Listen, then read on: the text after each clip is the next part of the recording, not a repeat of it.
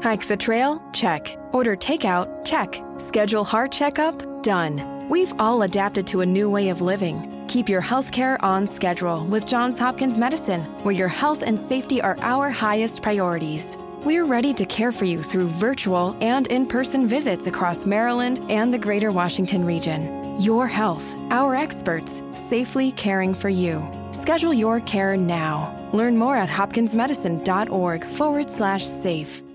Hike the trail? Check. Order takeout? Check. Schedule heart checkup? Done. We've all adapted to a new way of living. Keep your healthcare on schedule with Johns Hopkins Medicine, where your health and safety are our highest priorities. We're ready to care for you through virtual and in-person visits across Maryland and the greater Washington region. Your health, our experts, safely caring for you. Schedule your care now. Learn more at hopkinsmedicine.org/safe.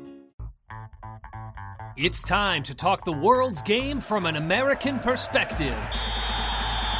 Presented by Three Lions Pub, you're listening to Two Up Front, where we focus on all things American soccer, from the NWSL, MLS, U.S. national teams, and all the way to the youth levels. Now in the studio, your hosts, Baxter Colburn and Simon Provan. Hi, everybody. Welcome to the next edition of Two Up Front, presented by Three Lions Pub. I am Baxter Colburn. No Simon Provan this week. I know I led you astray. Last week I said that Simon would be back after being gone with his family on a great little vacation. They got to go on the Laura Ingalls Wilder excursion. They were all over the country, it looked like, from the pictures that I was seeing. But he actually has some other obligations that came up for this week, so he will not be back with us this week. But we found a very competent and capable co-host again, which we'll introduce that person in just a moment. We've got a lot of great stuff coming up for you on the show today. Obviously, a lot of different news circulating in the men's and women's soccer worlds. But we'll get to all of that. We're going to be joined a little bit later in the program by Seattle Reign player Lauren Barnes. It's going to be great to get her making her debut. Yes, do join the program via the shopfutsal.com call-in line. We are also broadcasting here on Spreaker.com, on iTunes. Make sure to subscribe. We're also on iHeartRadio as well, too. So if you've got the iHeartRadio app, or if you just go to iHeart.com, search for Two Up Front. We'll pop up there, and you can give us a listen or a download and take us anywhere you go. I usually like to listen to the show back. I know it's weird. Is it weird to listen to a show that you host? I go back and listen. It's how you get better, right? You critique yourself. So I go back and listen as well, too, on all of these platforms, depending on what I'm doing with myself. You can also find the show, of course, by going to our website, twoupfrontsoccer.com. Go over to Facebook and Twitter as well, too, Two Up Front Soccer on Twitter, at Baxter Colburn, at Simon Provan, if you want to get at us on that one. All right, so as I mentioned, I've got a co-host again this week, subbing in. We weren't exactly sure if the paperwork was going to get done in time, but we did find out that the sponsorship, as we mentioned last week, for those that tuned in, Rachel Wood, former Boston Breakers defender, spent time with me here in the studio, and apparently she was sponsored by Julie Foudy last week, and Julie decided to re-up again for another week, so we have Rachel Wood back with us again this week, courtesy of Loudy Foudy. Welcome back to Two Up Front, Rach. Great to have you back. Thank you for having me back. I'm happy to be here. Absolutely. We're glad that we could get all the legalities and the paperwork sorted out there, and to have Julie sponsor you back for one more week. Julie's a great gal, She's always, willing and able to help. She's a team player. She's very appreciative of that, yes. Exactly. She's the real MVP in this whole scenario. When is she not? Right, exactly. We're very thankful for that. But and of course, for those that tuned in last week, we did have the inaugural edition of Rachel's Book Club. So we'll actually have that returning in just a little bit as we get into the kick around. So for those that are waiting, that read the homework chapters for the week that Rachel assigned somewhere, I'm sure. We can hear. I was going to say, did I assign homework? I don't think you did, but we'll say you did to make it sound more official, like you gave our listeners a reason to go. I mean, you told people to go get the book. That was about it. So hopefully they. I did, and I give the book a pretty hard sell because it is an actually fantastic book. So if my words didn't sell you on it, I don't know. You're in the wrong career then. If you're in sales, then you gotta move on, find a new career. All right, well, Rachel, as we mentioned last week as well, too, if people want to find you on social media, they can get you on Twitter for the 2 times a year that you check it, rmwood24, correct? That is correct, yeah. Sweet deal. rmwood24, at Baxter Colburn, at Simon Provan, at the number 2 Up Front Soccer on the Twitter universe. All right, the kick around, as we talked about, some news happening out of the women's soccer world, but also really just affecting U.S. soccer as a whole. It was announced just a couple of days ago that longtime mover and shaker Tony DeCicco passed away. I thought it was a little bit sudden. I didn't know, obviously, very much about the situation. But dying at the age of 68, of obviously way too early. According to the statement that the family did release, they said while the health challenges Tony faced were confronted head-on and with eyes open, we never could have foreseen the beautiful journey that truly defined the magnificence of this man's life. They said in a full statement, his son Anthony posting it on Twitter with a full statement. But Rachel, I want to get your thoughts and opinions about this because you obviously played women's professional soccer and obviously spent time up in Boston as well too, which Tony was very influential in the old WPS days as well too. But what were your thoughts when you heard this saddening news about Tony? I was shocked, to be honest. I got a text message saying that he had passed, and I didn't know he was sick. I didn't know he was ill. I'd seen him a couple of times, whether it was, around Boston or, doing some of the commentary work that he had done. And, coming from a medical family, I pride myself a little bit in sort of being receptive and alert to some signs. And I didn't see any. It was completely out of the blue. And a lot of people have really been affected by this. I mean, he's been so influential in women's soccer. And I thought that some of the statements that some of his former players had released really did a good job of sort of summing him up. Mia Hamm had released a statement saying that he never pretended that he knew everything and, that he was always open and willing to learn. And that really gave her a confidence to know that she didn't have to be perfect all the time. And I just thought, wow, what a great statement. And how nice must it have been to play for a man like that? And he was in the early editions of the league, and he was down helping Houston out, consulting for them when they first came into the league in 2014. He's done commentary. He's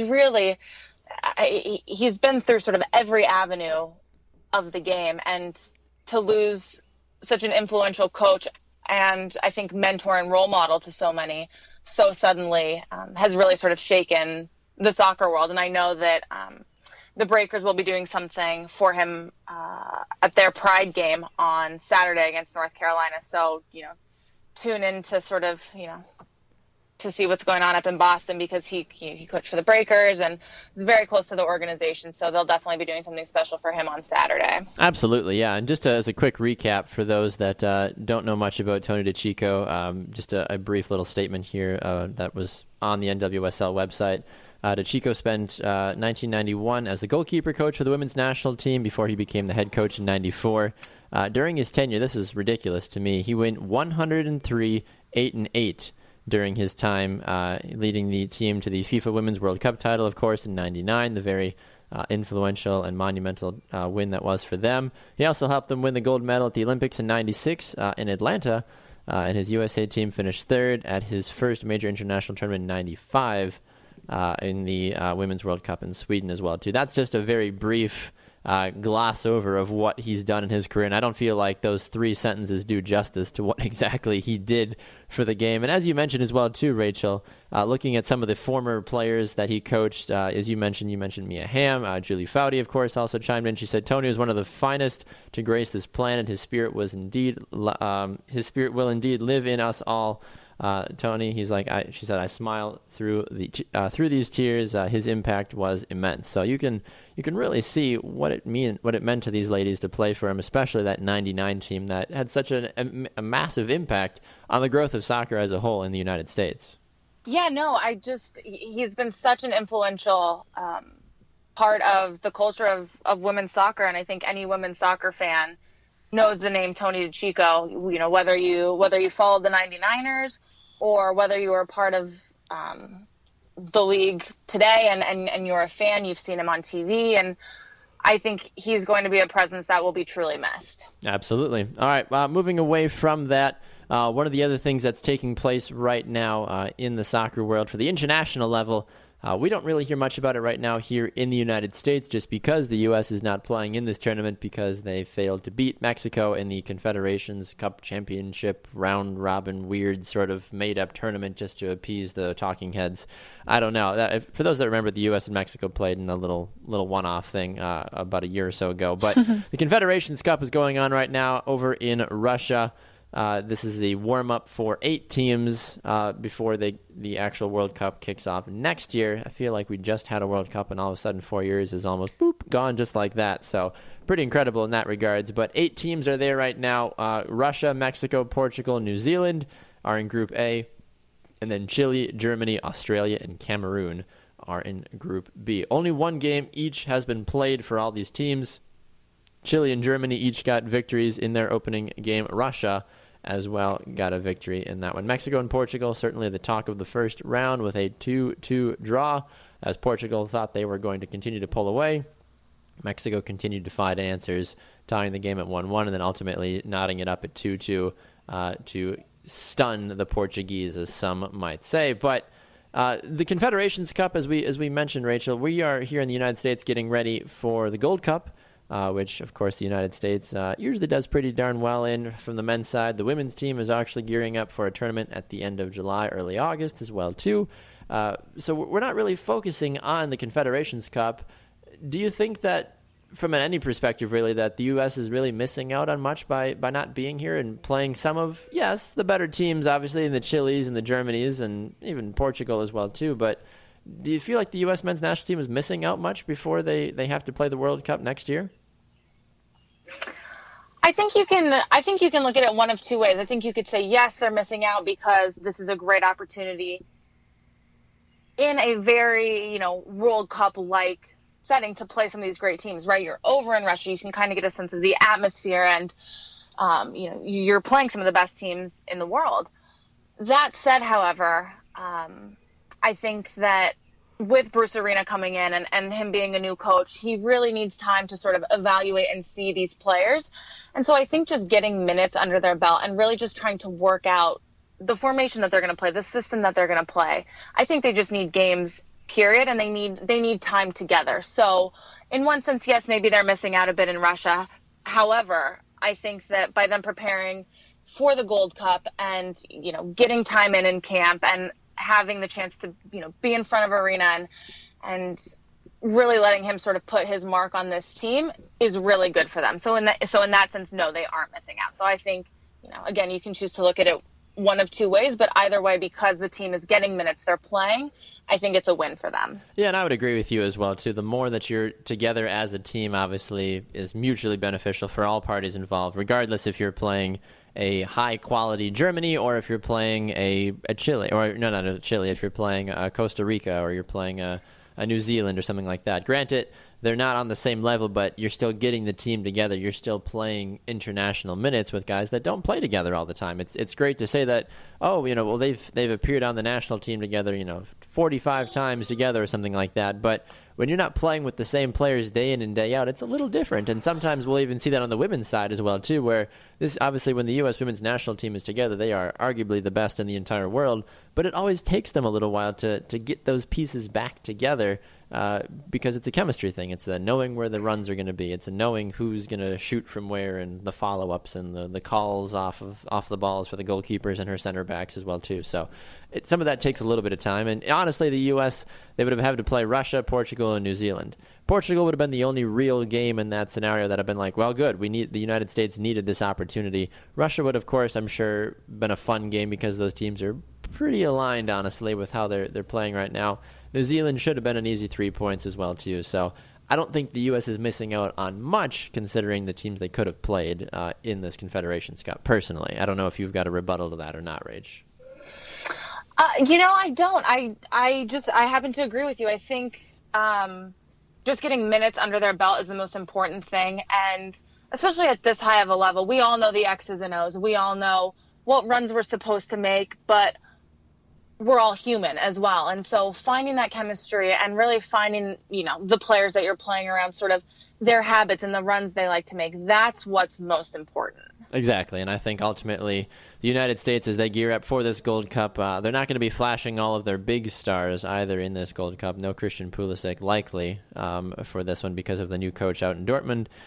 Plus, in general, there's other guys that need the minutes as well, too. So we'll get into the Gold Cup stuff a lot more, obviously, as we get more information revealing about that as well, too. If you've got a thought about the Confederations Cup, I know the Mexico fans, of course, are always very excited about this, so I'm sure those out there listening that are Mexico fans, let us know your thoughts about how the team has been doing so far. All right, before we run out of the kick around and go into our next segment, obviously, I don't know if you've got any updates for us, Rachel, about the book club. Have you read more of Julie Foudy's leadership book? What do you have for us for this week's edition? I have read more. Like I said, I think I'm about halfway through the book now. And again, it's just so much more of the same good stuff. Just talking about confidence and not being afraid to make a mistake and really being true to who you are and being authentically you. And I just really love the idea of being authentically you, because there are so many different ways in which you can lead. There are silent leaders, there are vocal leaders, there are leaders who lead by example. And I think what's most important, and she really stresses this in her book, is to be you and to be you 100%. And when you can do that, you bring so much more to a team, to a work environment, to relationships than you would if you're trying to be something that you're not. And that's a message that really resonates with me. And that's a message that I really try to send to my girls every time I coach them is, we're all different, but we're all special and we all have a gift. So find what your gift is, harness it and just get out there and share it with the world. So I've really been enjoying the book. And again, you should go buy it, read it. It's called Choose to Matter, and it's fantastic. Perfect. Well, there you go. That way, it's this week's edition of the book club here with Rachel. As she's filling in here for Simon as well, too. We are going to run to our first break. When we come back, we're going to look towards the NWSL because there's a lot of things that need to be said. I am on the ship that the league does not want Sky Blue to be successful. We'll talk about that and much more when we come back. It's Two Up Front, presented by Three Lions Pub. Back after this.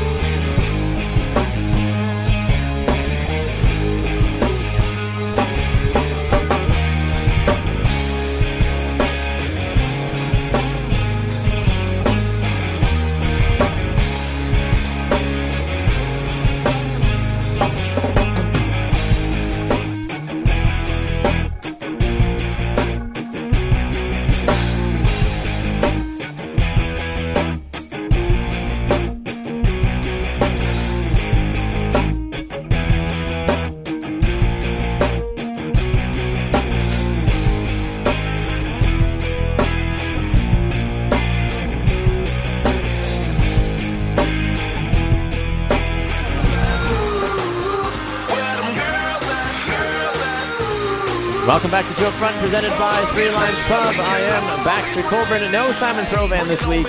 He's off again, but he'll maybe be back next week. I don't know. I'm going to start putting question marks after that now when I say he'll be back, because you never know. It's the summertime, though. Simon spends 9 months of his year in a classroom teaching and educating the youth of America, so I don't blame him for wanting extra time off to go spend with his family and do other outside things that don't always, that he gets tethered to Milwaukee basically for 9 months. So I don't blame him at all for wanting to go out and explore the wide world that is out there with his family and other exciting adventures as well, too. But as you've been listening, Rachel Wood is here with me again this week, so she's subbing in. So great to have you, Rach. Obviously, great to be back. So wonderfulness, of course, just spewing from our mouths early on. As we talked a little bit in the first segment about Tony DeCicco passing and his legacy, and also the Confederations Cup and Book Club as well, too. So we've gotten a lot of those formalities and a lot of those niceties out of the way as well, too. So it's time to be a little bit more aggressive with our conversation, because I think when it comes to the NWSL, sometimes people just don't like to say what they really think. And I've always been known, correct me if I'm wrong, Rachel, I've always been known to speak my mind. And let's be honest, it's gotten me in trouble a couple of times. Am I wrong about that? Maybe once or twice. Once or twice. I may have broken the internet with TMZ once about Kealia Ohai, but that is not at all true because she consented to all of that. But that's a whole other conversation.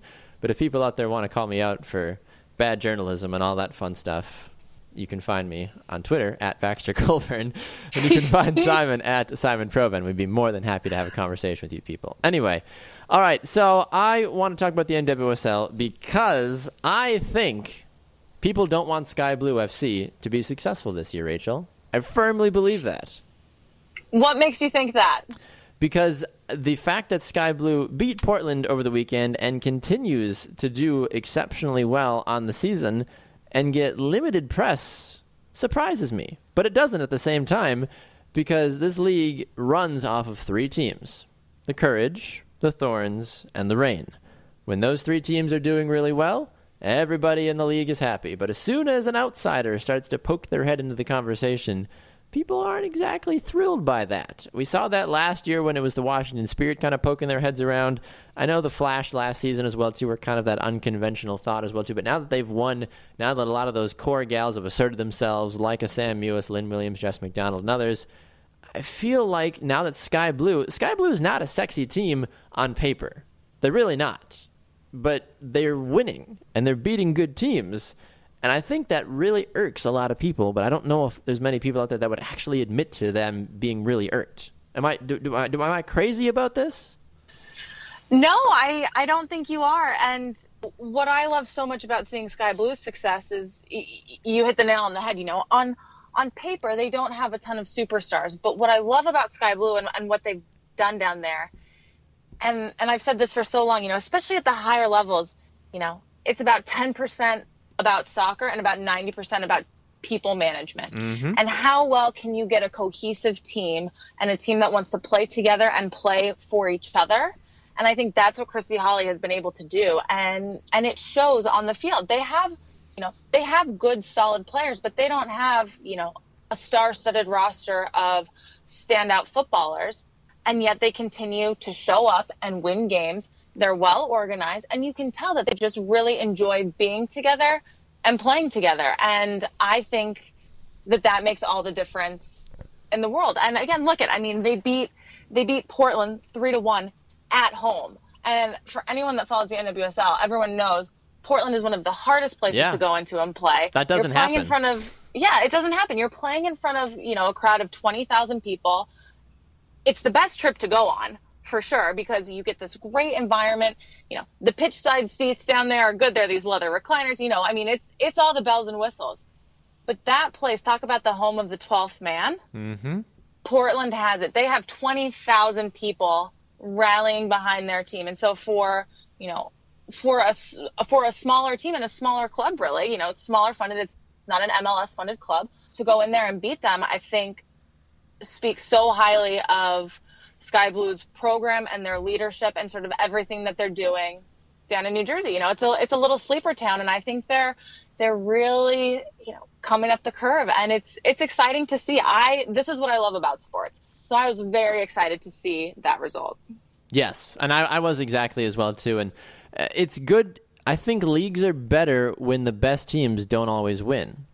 I think if the NBA Finals this last year would not have been Cleveland and Golden State, I think the league would have been better for it because it would have proven that there was teams good enough to beat the best teams to get there, which means that there's kind of this shift that we're seeing. I don't know. Yeah, go ahead.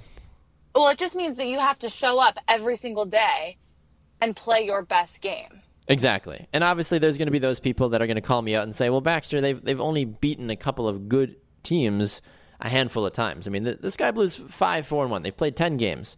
And I get it. They just lost to Portland last week 2-0 at home when right. Sky Blue was home. I get that. I totally get that. I will firmly jump on the Sky Blue camp if they can finish out the rest of this month with 6 points. They have to go to Chicago now, who are just a handful of points ahead of them in the standings. Then they have to go back home and take on a surprising Orlando team. I don't know what to make of Orlando, in all honesty. But I asked the question on Twitter this last week as well, too, Rachel, and the results are kind of what I thought it was. I was actually kind of surprised that they were this high. I asked the question, I said, how many NWSL fans would be mad if Sky Blue FC won the title or at least made the title game this season? 60% actually said that they're completely fine with Sky Blue doing that. But I was surprised that there was a high number of, it was actually more negative than positive before those last couple of votes came in before the voting closed. That said, they would rather literally anybody else win and or be in the title game. Why do people hate Sky Blue FC? That's really interesting, and I'm not sure. I think for so many sports fans out there, they want to see the top players play.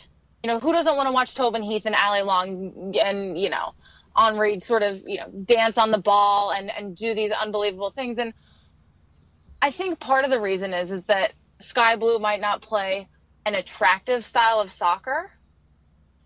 But for me, what I love about them is they're well organized, they're gritty, and as someone who's played, I really appreciate that style of soccer. I love watching teams who are well coached, well organized, and who play as a team instead of sort of depend on the superstars.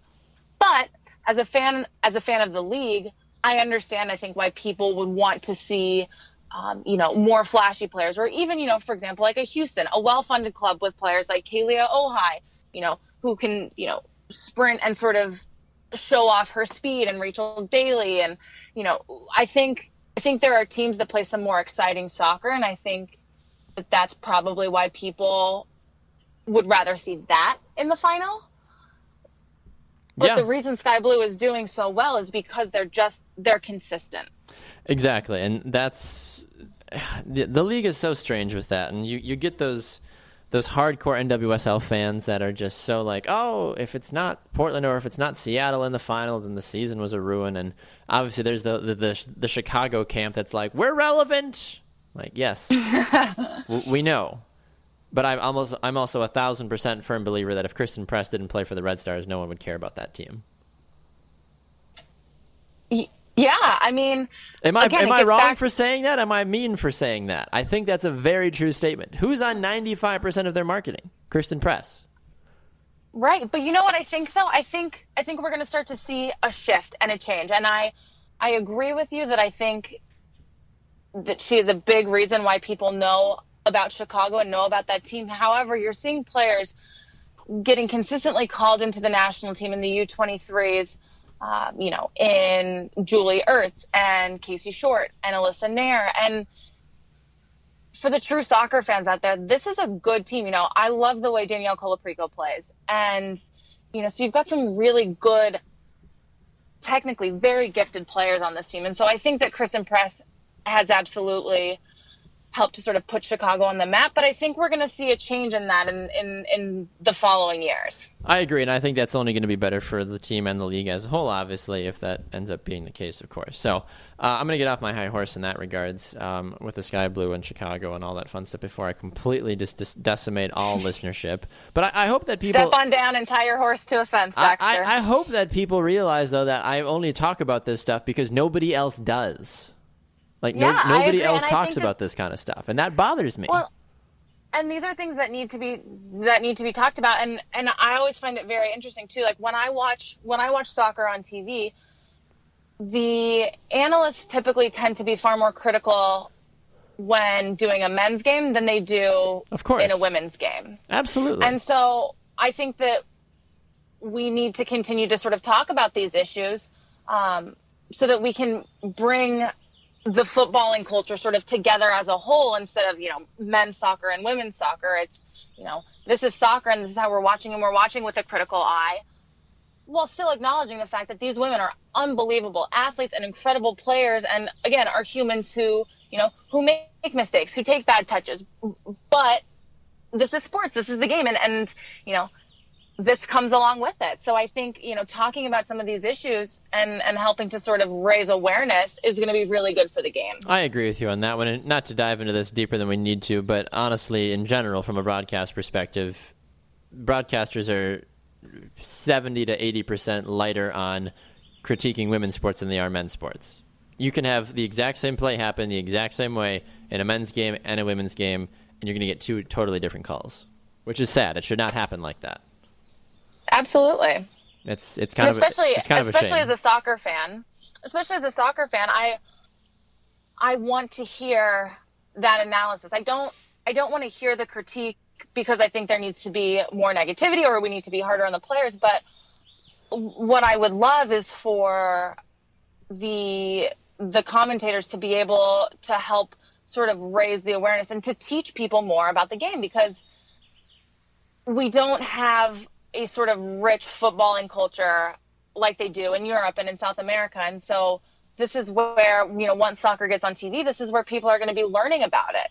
And so I don't think, there should be criticism and sort of pointing out of mistakes, because I'm a very firm believer in positive coaching and positive reinforcement. And, any of my girls will tell you that. And anyone who's heard me speak, and, you've heard me speak about Julie's book, I'm all about the positivity, but I think that there are teachable moments that some, and I'm going to say some because not all of them do. And I think that there are some very good commentators out there in the women's game. But I will say that most tend to not analyze sort of as deeply as I think the game would allow. Yeah, I would agree with you on that one as well, too. All right, I don't want to spend too much time on this. I want to briefly look back here at the week that was. For the games that did take place, as we mentioned, Chicago a little bit earlier, they drew 1-1 with the Washington Spirit thanks to an 82nd minute penalty kick from Kristen Press. The Courage got a 3-1 victory over Boston, continuing to prove that without Rose Lavelle, the Breakers are still very irrelevant. FC Kansas City and Seattle got a 2-2 battle draw there. Orlando, they won 4-2. Don't be fooled. This was a 4-0 game before Houston scored 2 goals in the last couple of minutes of the game. Carly Lloyd's return to the dash was not helpful at all. And Sky Blue, as we mentioned, the big victory over the weekend, 3-1 over the Thorns. Any of those results stick out to you at all, Rachel, before we look ahead? I think the 4-2 victory with Orlando is interesting and exciting. I don't know if you had a chance to watch the highlights or watch the game, but Camilla's goal from 40 yards out was incredible. And I hope that gets played on every highlight reel and every commercial, because it's an amazing goal. But I was surprised with the return of Carly Lloyd, and I thought it was going to be a closer game. But what I love too is that Marta, I feel like, has really sort of found her footing in this league and is really continuing to make an impact in each and every game that she's played. I think she's only played in 8 games and she has 5 goals. She's assisting, and it's so great to have the world's best player in the NWSL, and she's now starting to show exactly what she can do. And my hope for Orlando is that they can continue to build a team of sort of supporting cast members for her, because again, right, it's a team sport. One individual can't do it all on her own. And I think if you find the right people to get around her, they could have an incredible team. Yes, I completely agree with you on that. I wouldn't even be surprised if Orlando finds a way to snag that 4th playoff spot this year as well, too. They're not better than a Portland or a North Carolina, but they have that opportunity to, with the surging Marta and Camilla, as you mentioned, and numerous other players, to kind of slide into that 4th spot maybe towards the last couple of weeks of the season. So keep an eye on Orlando. They're an exciting team to watch, and I think that you certainly are going to have a lot to cheer for the rest of the way for those Pride fans that are out there. Speaking of Orlando, though, they do get to take on Houston this week. It's Saturday. They have a home game. The Dash are 2-7. The Pride are 3-3. I'm going to give the win to Orlando until Houston basically... I don't even know, honestly, anymore what Houston has to do at this point. We've talked about the defense, but at this point, the offense isn't even showing up. The goalkeepers are not there. I don't know what you can do to fix this. Houston is a mess, and I think they should just take a pass on the rest of the season and try again next year. Can I hop in and answer that question? Please do. Personally, and I said it earlier in the show, I think it's about 10% about football and about 90% about people management. Yes. And I think that if Houston can find a way to sort of pull together as a team, because adversity does one of 2 things. Adversity either tears a team apart or it pulls a team together. But it's sort of the common factor.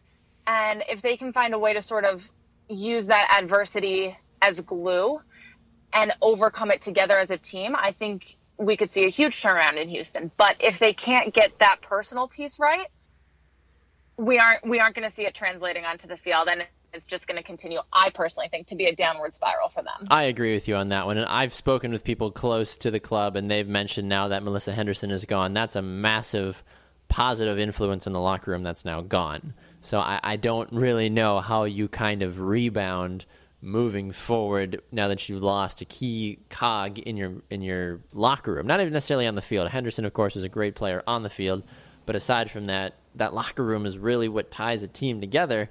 And Carly Lloyd is back now, but Carly Lloyd just won a championship over in England in the Super League with the Women's FA with Manchester City and all that fun business. But I don't know if Carly's got her head in the right place because she's used to being around successful teams now. I feel like Carly is tainted, and her going to Houston is almost like she's doing the league a favor, I feel like, at this point, to go and spend the next couple of months there when she would rather be playing with the national team or she'd rather be playing in England with Manchester City.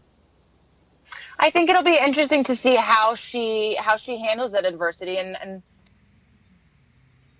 the way she chooses to take it on. I think it could be a huge opportunity and a growth experience for her. I don't know her personally, so I can't speak to who she is as a person, but from the outside looking in, I would think that this would be a great opportunity to see if, she sort of checked off all the boxes on the soccer spectrum. Yeah. But, now can she add, leader, uniter, inspirer, sort of off the field to her resume.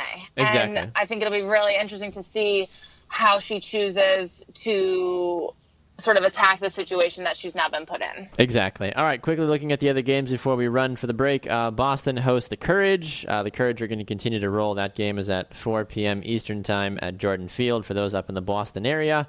The Spirit are going to play host to the Thorns. I think that Portland's going to rebound and get a nice little victory there when they visit Maryland. SKC and Seattle get to go back at it again. I think that's going to be a lot of fun. I think that this is going to be a game Seattle wins, though, being the home team. FC Casey has still been all over the place, in all honesty, for my opinion, with the talent they have on that roster. They've been too shaky. And they've got the same record as Orlando. Let's not forget about this as well, too. I feel like this is going to be a game that Seattle finds a way to sneak away with a victory. And then Chicago and Sky Blue, arguably the game of the week for many people. That game is going to be on Sunday at 6 p.m. Eastern Time down in Bridgeview, Illinois, for those that are going to be able to swing down and go check that game out. Any final thoughts, Rachel, before we run to our break? I don't think so. I think just download the Go90 app, watch the league, support it, and I can't wait to see what happens this weekend. Absolutely. All right, we are going to take a break. When we come back, Seattle Reign player Lauren Barnes is going to be here. We're going to chat with her on the shopfutsal.com call-in line. Make sure to hang around for that. We'll be back with more on Two Up Front right after this.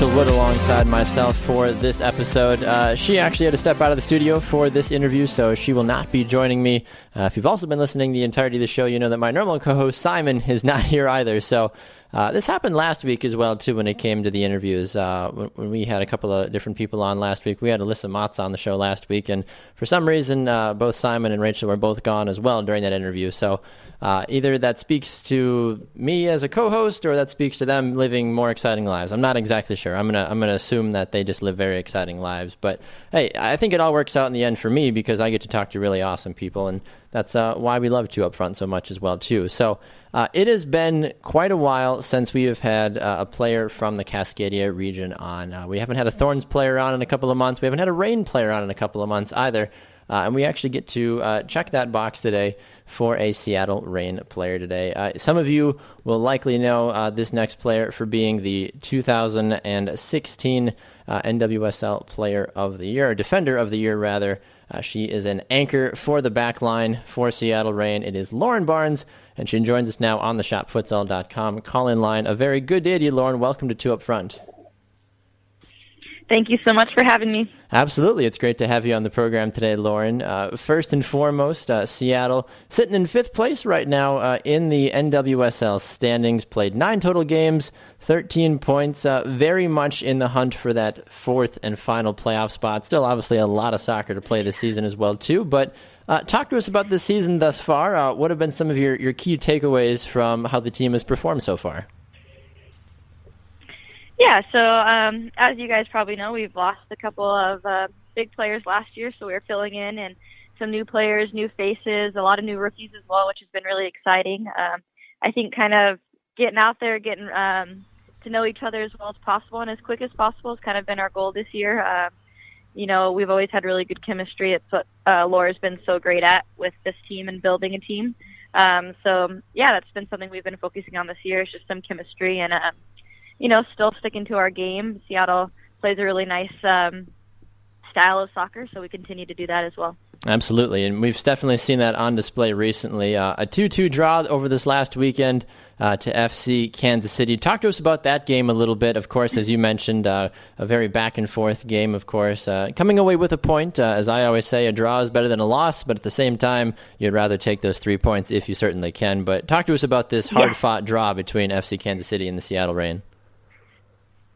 Yeah, we always say on the road, you get a point when you can. It's an excellent job from our side. It's always hard to go play Kansas City at Kansas City. We both play pretty much the same style of soccer. We love playing out in the back.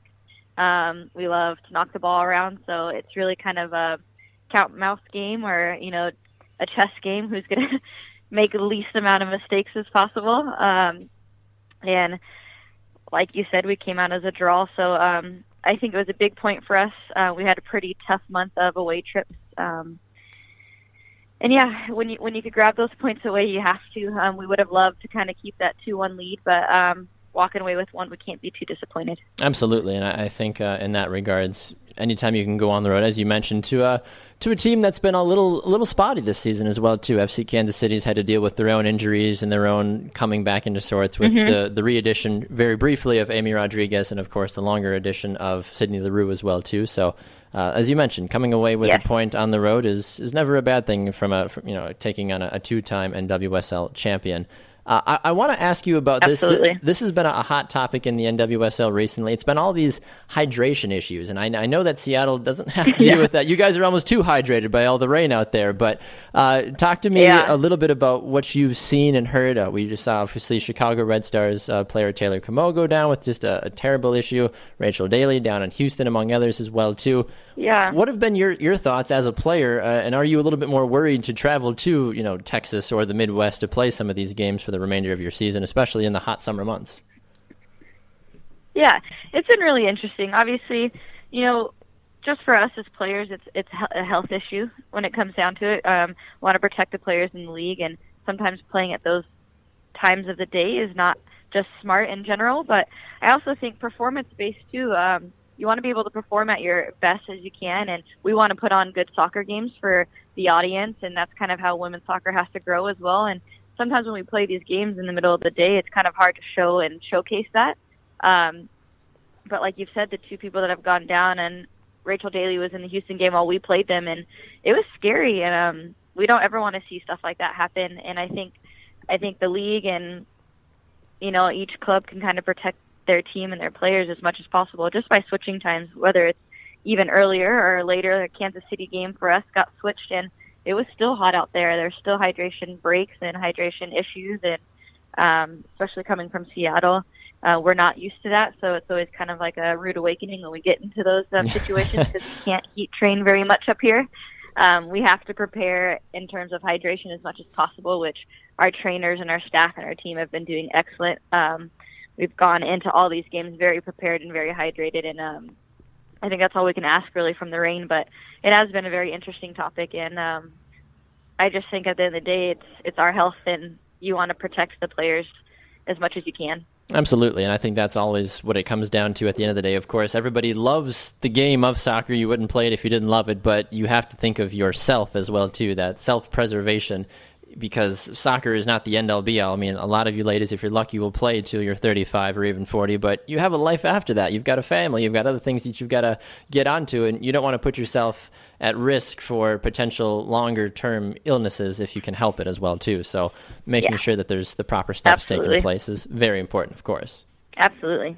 Aside from that, Lauren, I want to look ahead, of course, to a very familiar opponent. This coming week, you play FC Kansas City again.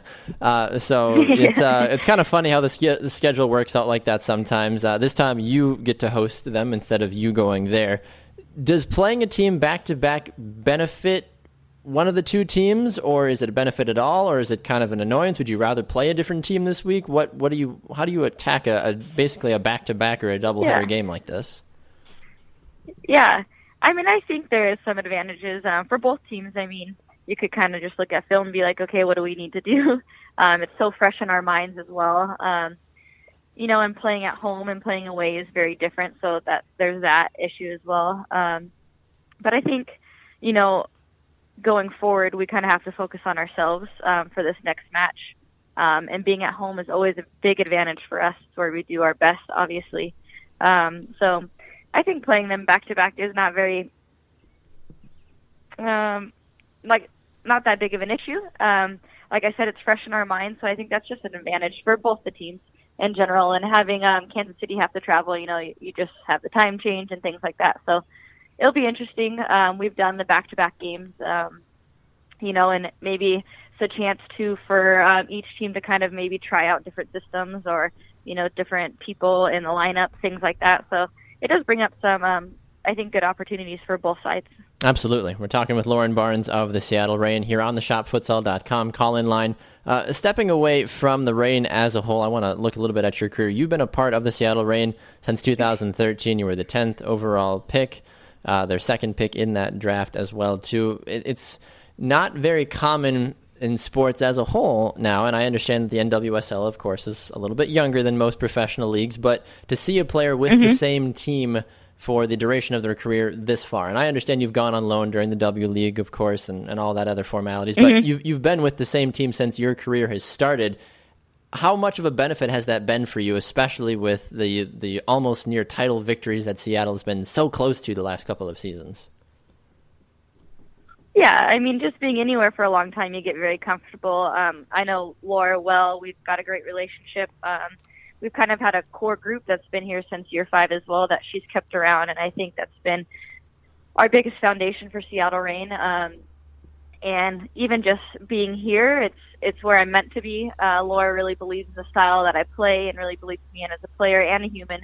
And outside of soccer, the location's great. Like, I love living here, so I'm extremely happy, and I wouldn't want to really be anywhere else. So I'm so excited that I've been here for 5 years, and I think I'm very fortunate. Like you said, doesn't happen very often. Yeah, exactly, and I think that you get that opportunity is a huge testament not only to yourself as a player, but also the coaching is around you as well, too. One of the last things I want to ask you about, Lauren, before we let you run, has to stem with your international career. In 2016, you got a chance to be a part of the She Believes Cup. My co-host Simon, if he were here, would ask you the exact question I'm about to ask you. Have you had any other conversations with Jill Ellis to potentially make a return back to the national team? I haven't personally had any conversations with her. That trip for me was such a great experience, huge eye-opener to really see the level that I need to be at. There is a big jump from the professional level to the national side, and I am so fortunate to be able to even experience something like that. So I'm able to kind of push myself and have a better understanding where I should be. So I'll always be grateful for that opportunity. Absolutely. And I mean, as a side note, as I'm looking through some of my notes here as well, too, apparently I didn't realize this, your likeness, as they say here, was added to FIFA 16 as part of the U.S. women's national team. Was that kind of a surreal but cool thing to see yourself in FIFA? I don't know if you're a big FIFA player or not, but I feel like that's kind of it's got to be kind of a surreal thing to be playing as yourself in a video game for the national team. Yeah. I'm actually terrible at FIFA, but it is, and it's a big step for women's soccer in general. Not even just as an individual, but it's so cool to kind of just be on the same platform as the men's, and the sport is such a worldwide sport. So having that added in for women's soccer just is going to help women's soccer continue to grow. And for me, in my age and in my career right now, that's really my push for the growth of women's soccer. So, the youth and everything can kind of experience what we've experienced and continue to pave the path for them. Absolutely. Last question from me, Lauren, before we let you run. For those that don't know Lauren Barnes and should get to know Lauren Barnes, what are some of the things that you love to do off the field? What are some of the things that make you you? How do you like to spend your free time when you're not, anchoring one of the best defenses in the league? Yeah. I have a lot of hobbies. I just really love, I love people, so I love spending time with my friends and getting to know people and my teammates and stuff like that. I'm actually doing a project right now as we speak with photography. I'm photographing some of my teammates right now and kind of shining light on what they like to do outside of soccer. So I have Madeline and Rebecca Stott with me right now, and they just enjoy cooking scones on their spare time, so I'm taking photos of them doing that right now. Ooh, I love a good scone. We talk anytime we talk to a Red Stars player, we always ask him about the donuts. So I guess the scones in Seattle are the thing that we get to talk about as well too. So very exciting. Yeah. Well, Lauren, I want to thank you for taking the time to jump on 2 Up Front today, and of course we look forward to seeing how the rest of the season plays out for the Reign. But would love to have you back on the program sometime if it works out. Absolutely. Thanks so much for having me. Absolutely. We will talk to you soon.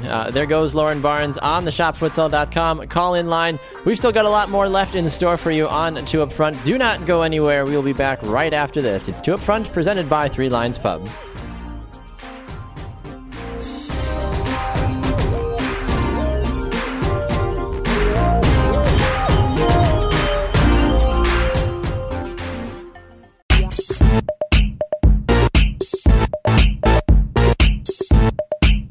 Welcome back to 2 Up Front, presented by Three Lions Pub. I am Baxter Colburn. Rachel Wood alongside me today, filling in for the Simon Provan that is out doing numerous different things. Hello again, Rachel. How are you? Hello, I'm great. Oh, good. Some great conversations that we just had on the shopfutsal.com call-in line. Thanks to Seattle Reign defender Lauren Barnes for stopping by, making her debut on the program.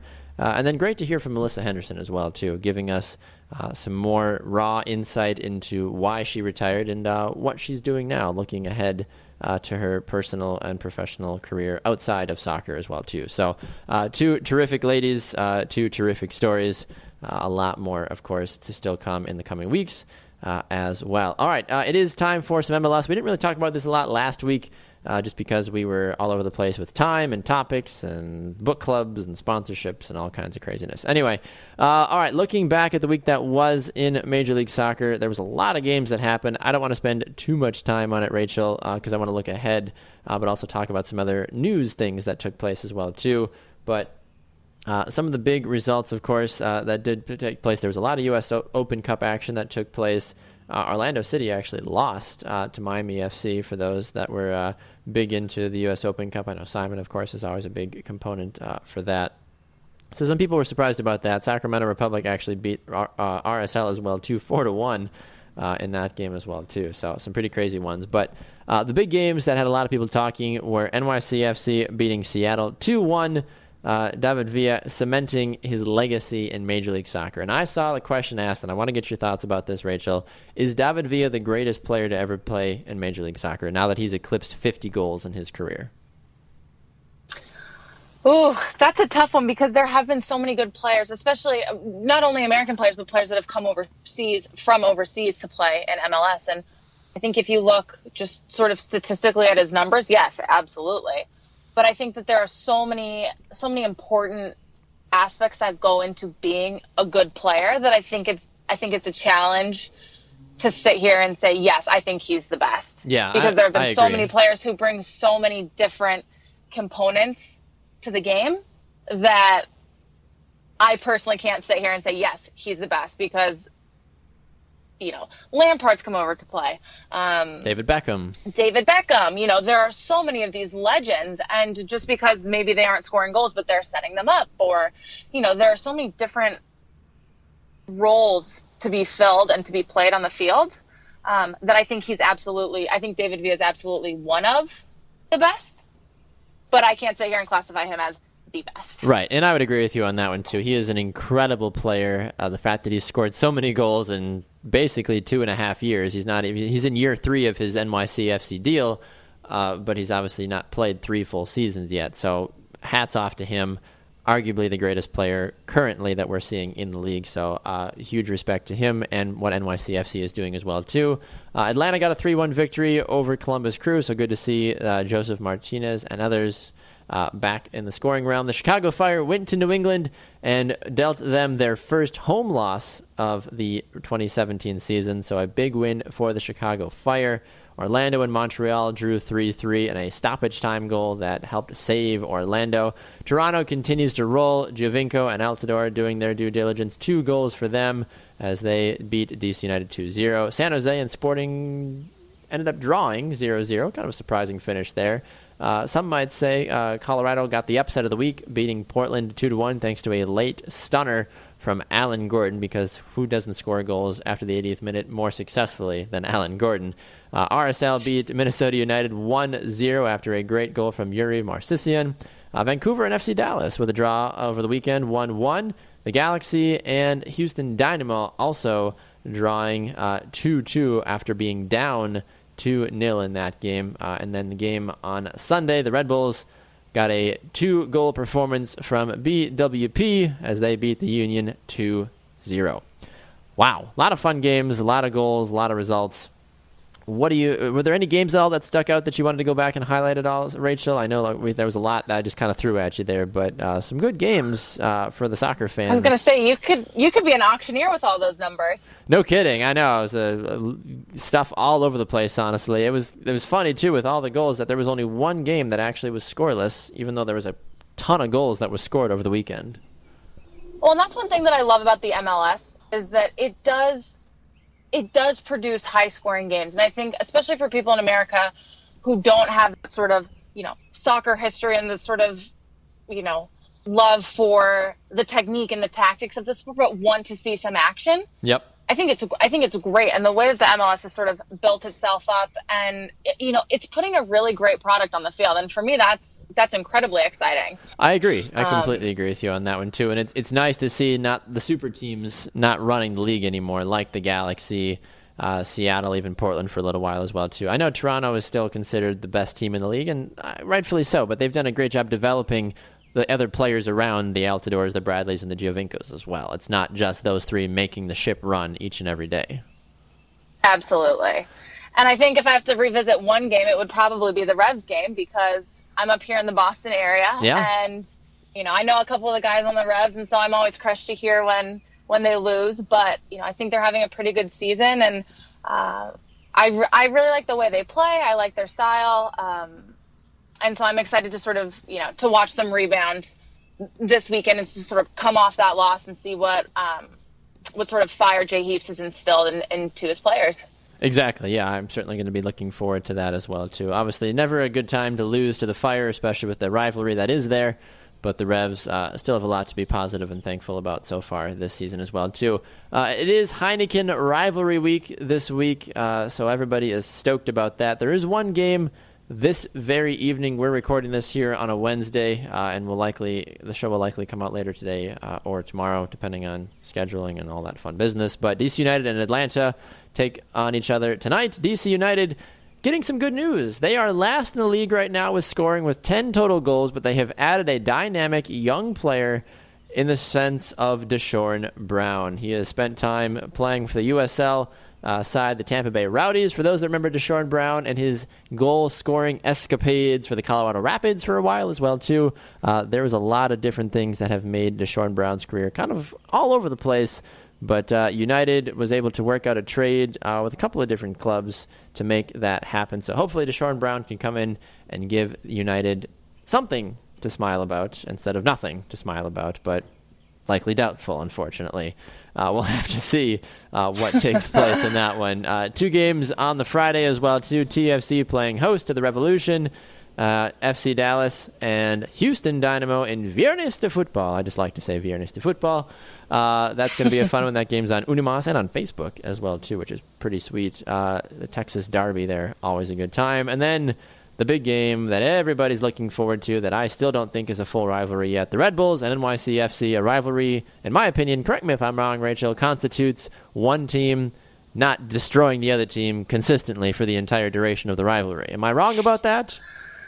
Correct. A rivalry is usually a two-way street, but there are some rivalries that take place based on location that aren't ever really a rivalry because everybody knows who's going to win. Exactly, and that's the hard part about this. The Red Bulls have decimated NYCFC the last 3 seasons, basically. NYCFC's won once. But that's what's so great about sports, though, is that you never know. You think you might have an idea, but you never know what could happen, especially in a game of soccer. Exactly. You could be the team that dominates the entire game, right? But they have one shot, one goal, and there's the game. So I think what's exciting about that rivalry is, though, even though you think you never fully know. Right, exactly. I need NYCFC to, in my mind, honestly, sweep the series or at least take 2 out of 3 this season for me to start classifying this as a real rivalry. Because you can't have, David Villa. You can't have a one-way street, as you mentioned. If the Red Bulls go out and win this game, I'm going to continue to stop saying that this is a rivalry because it still isn't. Because you need both teams to actually have success. In the NFL world, the Packers and the Bears, or the Patriots and whoever the Patriots rivalry is, the Steelers or somebody like that. Like, it's a rivalry because both teams win, and they win in big games. It's not one team just beating the crap out of the other team consistently for years and years and years. It's not how a rivalry works. This is true, and I was fortunate enough to be a part of one of the greatest college rivalries, I think, in the history. Yes. Between Duke and North Carolina, and if you want to go see what a rivalry looks like, take a look at those 2 schools, and then there's NC State. Sorry for all the Wolfpackers who are listening, but they want to get in on the rivalry, but it's just not the same. You guys are cute. You guys can bring us water at halftime, but you can't play. But the big boys are, UNC and Duke. So. Right, and that was obviously times in your career where Duke won, and then obviously UNC won as well, too. I mean, that constitutes a rivalry. You can't, if one team just decimated the other for 3, 4, 10 years straight, I would stop, even as a player, being like, well, this isn't a rivalry game. We would actually have to, lose, or we'd actually have to win a game for this to be a rivalry. Just to set the record straight, I'm pretty sure in women's soccer we always beat Duke when I was there. Probably, yeah. But basketball is a whole other issue. Well, of course, basketball's a whole other issue. But yes, I hear what you're saying, but I would like to set that record straight. Absolutely. The other big game that people are going to watch, of course, Sunday is the Timbers and the Sounders, so make sure to go check that out as well, too. Otherwise, a whole spew of games as well, too, for other people to go check out, so you can find all those games on MLSsoccer.com. Last little thing before we run to a final break. Apparently, Guillermo Barros-Schelotto, for those that remember him from the Columbus Crew MLS Cup Championship team, just helped the Argentinian side, Boca Juniors, win the 32nd title. Why am I telling you this? Well, because he's linked to the new job as the head coach of LAFC. We'll have to see if that actually develops or not. He's a very qualified gentleman, to say the least, to take that position. We're going to go take our final break. When we come back, we'll wrap things up, give you closing thoughts, and peace out. It's 2 Up Front. No Simon Provan. I'm Baxter. Rachel Woods here as well, too. Back with more right after this on 2 Up Front.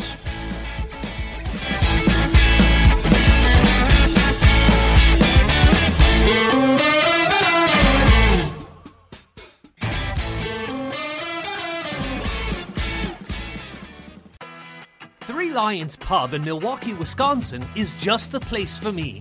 They've got everything. Great pub food, a wonderful selection of draft beers, and a brilliant atmosphere, especially during Premier League matches. Check out the Three Lions Pub menu at threelionspub.com, where you can also find all their specials and the great events that take place throughout the year. Three Lions Pub, where across the pond is now across the street. Welcome back to 2 Up Front, presented by Three Lions Pub. I am Baxter Colburn, joined alongside by Rachel Wood today. Simon Provan has the week off again. We thank you for hanging out with us for this duration of the program. We had a great interview earlier in the show with Seattle Reign defender Lauren Barnes. was a great opportunity to speak with her a little bit more and get to know all about what she's got going on in her career, but also just get to know her as a person as well, too. A bummer Rachel had to step out of the studio for that interview, but she, as you guys know, the SoCal girls, they stick together, though, and I'm sure that Lauren and Rachel will find a way to have a Valley Girl chat or something at some point. But anyway, hi, Rachel. How are you? Hey, I'm good. Yes, SoCal all the country. So I'm a SoCal girl. Yeah, exactly. Those SoCal girls have all kinds of fun, that's for sure. But all right, Rachel, before we get out of here, two other quick little things to hit on. One has been lighting social media on storm. The other one is just a general question that I wanted to ask you. So looking over at a recent article from socceramerica.com, there is a report out from BBC Sport that there is a little bit of an uprising in women's soccer in England because Manchester United are the only Premier League team that does not have a women's affiliate team. Now, I didn't know this until I saw this article come out, but it makes sense. You hear about the Arsenal women and, Manchester City and Tottenham and all these other teams, but you always kind of forget about Man United, and then this article pointed that out and basically was asking the question, why? And United kind of seems to keep dodging the question. What do you think about all this, Rachel? Yeah, I was really surprised when I heard that Manchester United didn't have a women's side, and I don't know if they really have a good reason. I can understand some of the smaller clubs not having the funds to support it, and certain situations like that maybe where women's soccer in some parts of the country aren't as big, but for such a big name club and for such a well-financed club as well, to not have a women's side was incredibly surprising to me. And I would be curious if they were to release a statement saying why they don't have one, because like you said, we hear about the Arsenal ladies and, their Manchester rival has a great women's side who did very well in the Champions League. And it's interesting to me because those two clubs battle back and forth so often that I would want to think they would, we talked about rivalries earlier in the show, sort of go tit for tat in every aspect, in the youth aspect, in the men's aspect.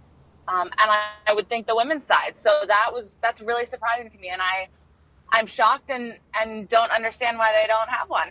Yeah, and that's the thing, too. Looking at this article that Rachel Brown-Finnis reported from BBC, she said that United will not properly explain their position on why they don't field a women's team. It used to be Southampton and Manchester United that didn't have a women's team, but now Southampton has at least announced that they are going to have a U21 team starting next season.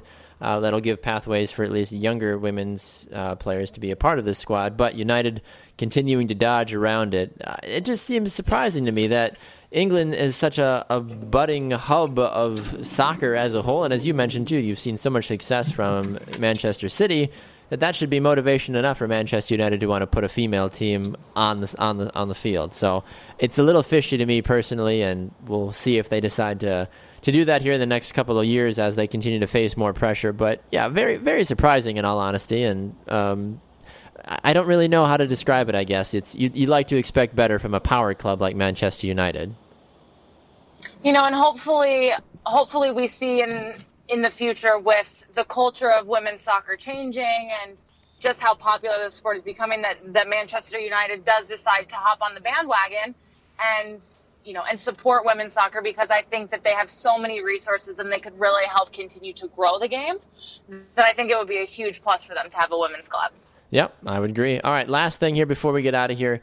There is a buzz around the social media world, and there's a big debate going on a lot of different platforms as well, too. If you haven't seen these pictures, Jermaine Jones has been photographed holding a Chicharito jersey and wearing a Giovanni Dos Santos jersey. Now, for those that obviously know, Jermaine Jones and Dos Santos are teammates for the LA Galaxy.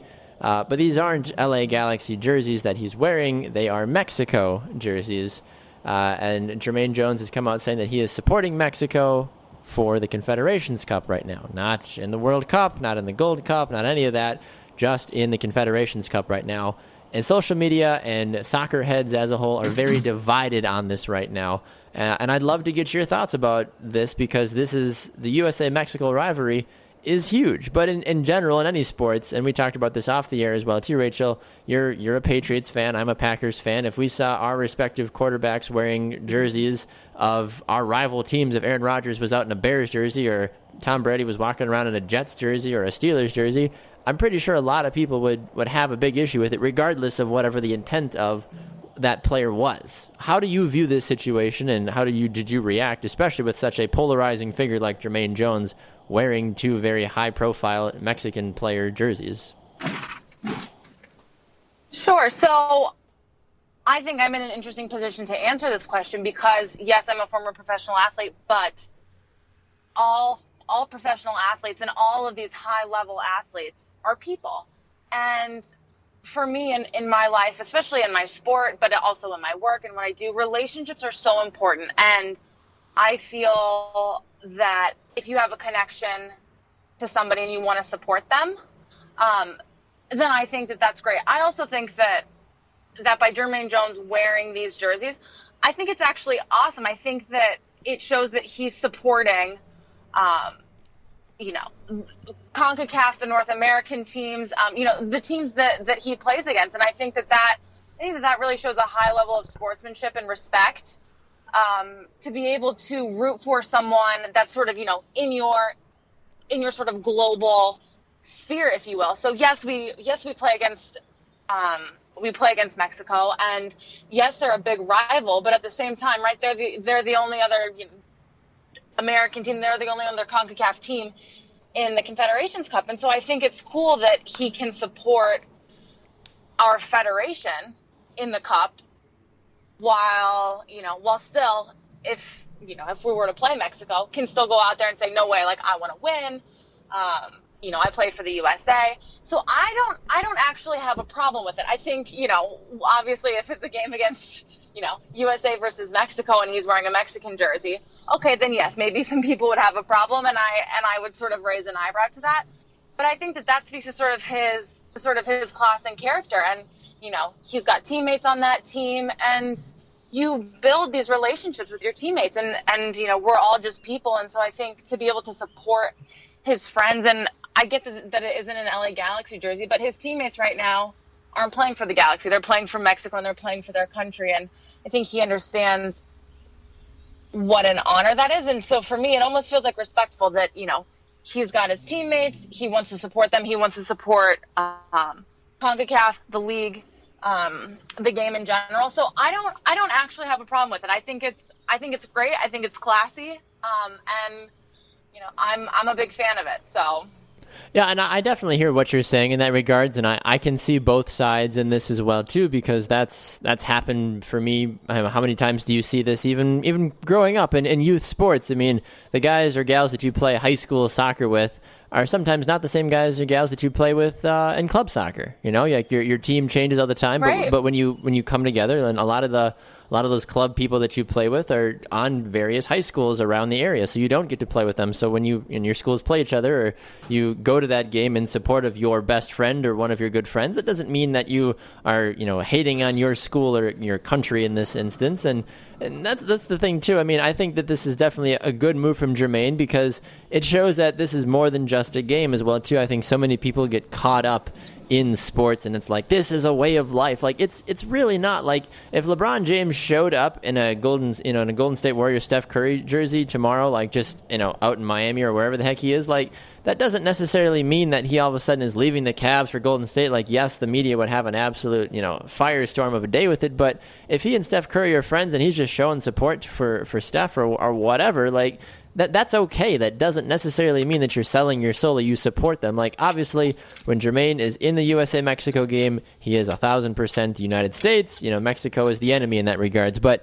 it's so interesting to see how so many people get so divided on stuff like this because what he means to the country. I wonder if this would have been somebody else, like if Stephen Fry or if Bill Hamid or Clarence Goodson or you start throwing out these smaller guys or Dax McCarty or others that where if they would have done this, how they would have been thought after. Maybe we wouldn't even been talking about it as much and people would have kind of laughed it off. Or if Christian Pulisic would have shown up in a Mexico jersey, I think people would maybe have laughed it off, but at the same time been almost been more offended because he's this new golden boy for the United States culture. But it's something like this. People don't need to waste their time on, honestly, and not too wrapped up into it. He's, like you said, he's supporting his friends, and at the same time, it's not like this is the USA-Mexico game that he's doing this ahead of. He's doing it in a competition the United States has literally nothing to do with. So I have no problem with it either, honestly. Absolutely. I think it's good for the sport. I think it shows good sportsmanship, good character. And that's, and that sports is so much more about winning and losing. It's about the relationships. Exactly. And I think that's what some people oftentimes forget in the sports realm, is that these guys are really a lot of friends more than anything. And these rivalries and this hatred that we as fans and the media try to instill is a lot of times fabricated out of nothing, when a lot of these guys don't want anything to do with that. They just want to play the game and hang out with their friends and not think twice about it. And that's unfortunately not the world we live in right now, which is a sad thing to think about at times. Yeah, absolutely. All right, well, Rachel, we gotta run. This has been a lot of fun. We've covered a lot of ground today, of course, and I want to thank you for taking the time to co-host again with me this week. You're 2 for 2 in phenomenal substitutions and doing a great job on the air for 2 Up Front. Do you have any great plans for the rest of the week at all, or anything else coming up, or any games that you're going to be watching this weekend by chance? So I'm going to be watching definitely the NWSL games. I am going to continue coaching all my players, hobbling around in my boot that I'm currently wearing. In a boot? Because I injured my foot playing, like every good soccer player does at some point. Unbelievable. And I just plan on enjoying the weather. So thank you so much for having me on. I've had a blast. And anytime you guys need a sub, let me know. We got you. Well, it's always a pleasure, Rachel, and we are very grateful for 2 Up Front's best friend being our best substitute co-host as well, too. So cheers to you, and we look forward to having you back on the show again sometime soon, Rachel. Thank you so much. Sounds great. Thanks so much. Absolutely. And thank you to all of you wonderful people out there as well, too, for taking the time to tune in. A special thanks to Seattle Reign defender Lauren Barnes for stopping by the program. All of our guests do appear on the shopfutsal.com call-in line. 2 Up Front is presented by 3 Lines Pub. If you want to get at us on social media, you can find us on Facebook. Go over there, give our page a like, tell your friends about us as well, too. And, of course, you can also find us on Twitter at 2 Up Front Soccer, at Baxter Colburn, at Simon Provan. If you want to follow Rachel, it's RMWood24. You can go find her on Twitter as well, too. For those that are looking forward to the Milwaukee Torrent games this upcoming weekend, Friday night, it's the Torrent taking on the Michigan Stars. I'll be on the call. Simon will be off. He'll be back on Sunday, though, as we've got another big game on Sunday at 3 p.m. Against Detroit City FC. So some big games for those Torrent fans out there. They got a big win the other night, 3-1 against FC Indiana. So the Torrent season continues to roll along as well, too. For Simon Provan and Rachel Wood, I'm Baxter Colburn saying we'll see you guys next time on 2 Up Front. With our manager being the one above, we are 2 Up Front.